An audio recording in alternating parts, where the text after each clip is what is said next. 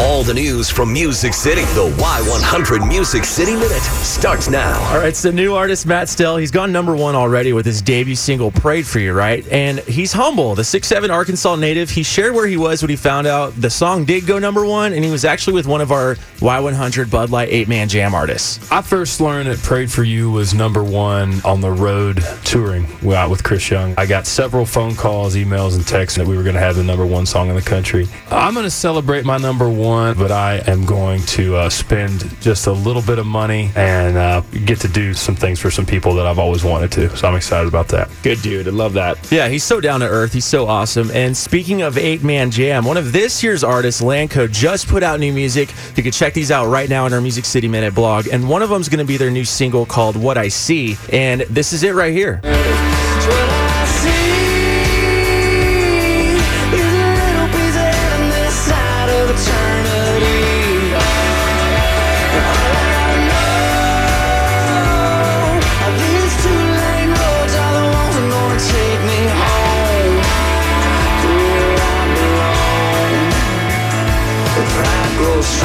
Excited to see them at the jam. That's going to be awesome. Yeah, we're probably going to hear that one too, and we'll probably hear a little bit more behind the story, but Brandon Lancaster, the singer, said that it focuses on how different things in people's lives can mean something special to them. We kind of just started talking and realized that if I drive by one of their hometown exit signs, it wouldn't mean anything to me, but to them, it's like, that's home. And so just kind of the idea that everything can kind of be special to somebody. So again, expect to hear that one at the Y100 Bud Light 8-man jam, and check out our Y100 Music City Minute blog on the Y100 Facebook. You'll find more on there on Carly Pierce, sharing some cool stories about Luke Combs and how it was to write with him on her new single as well. That is your Music City Minute.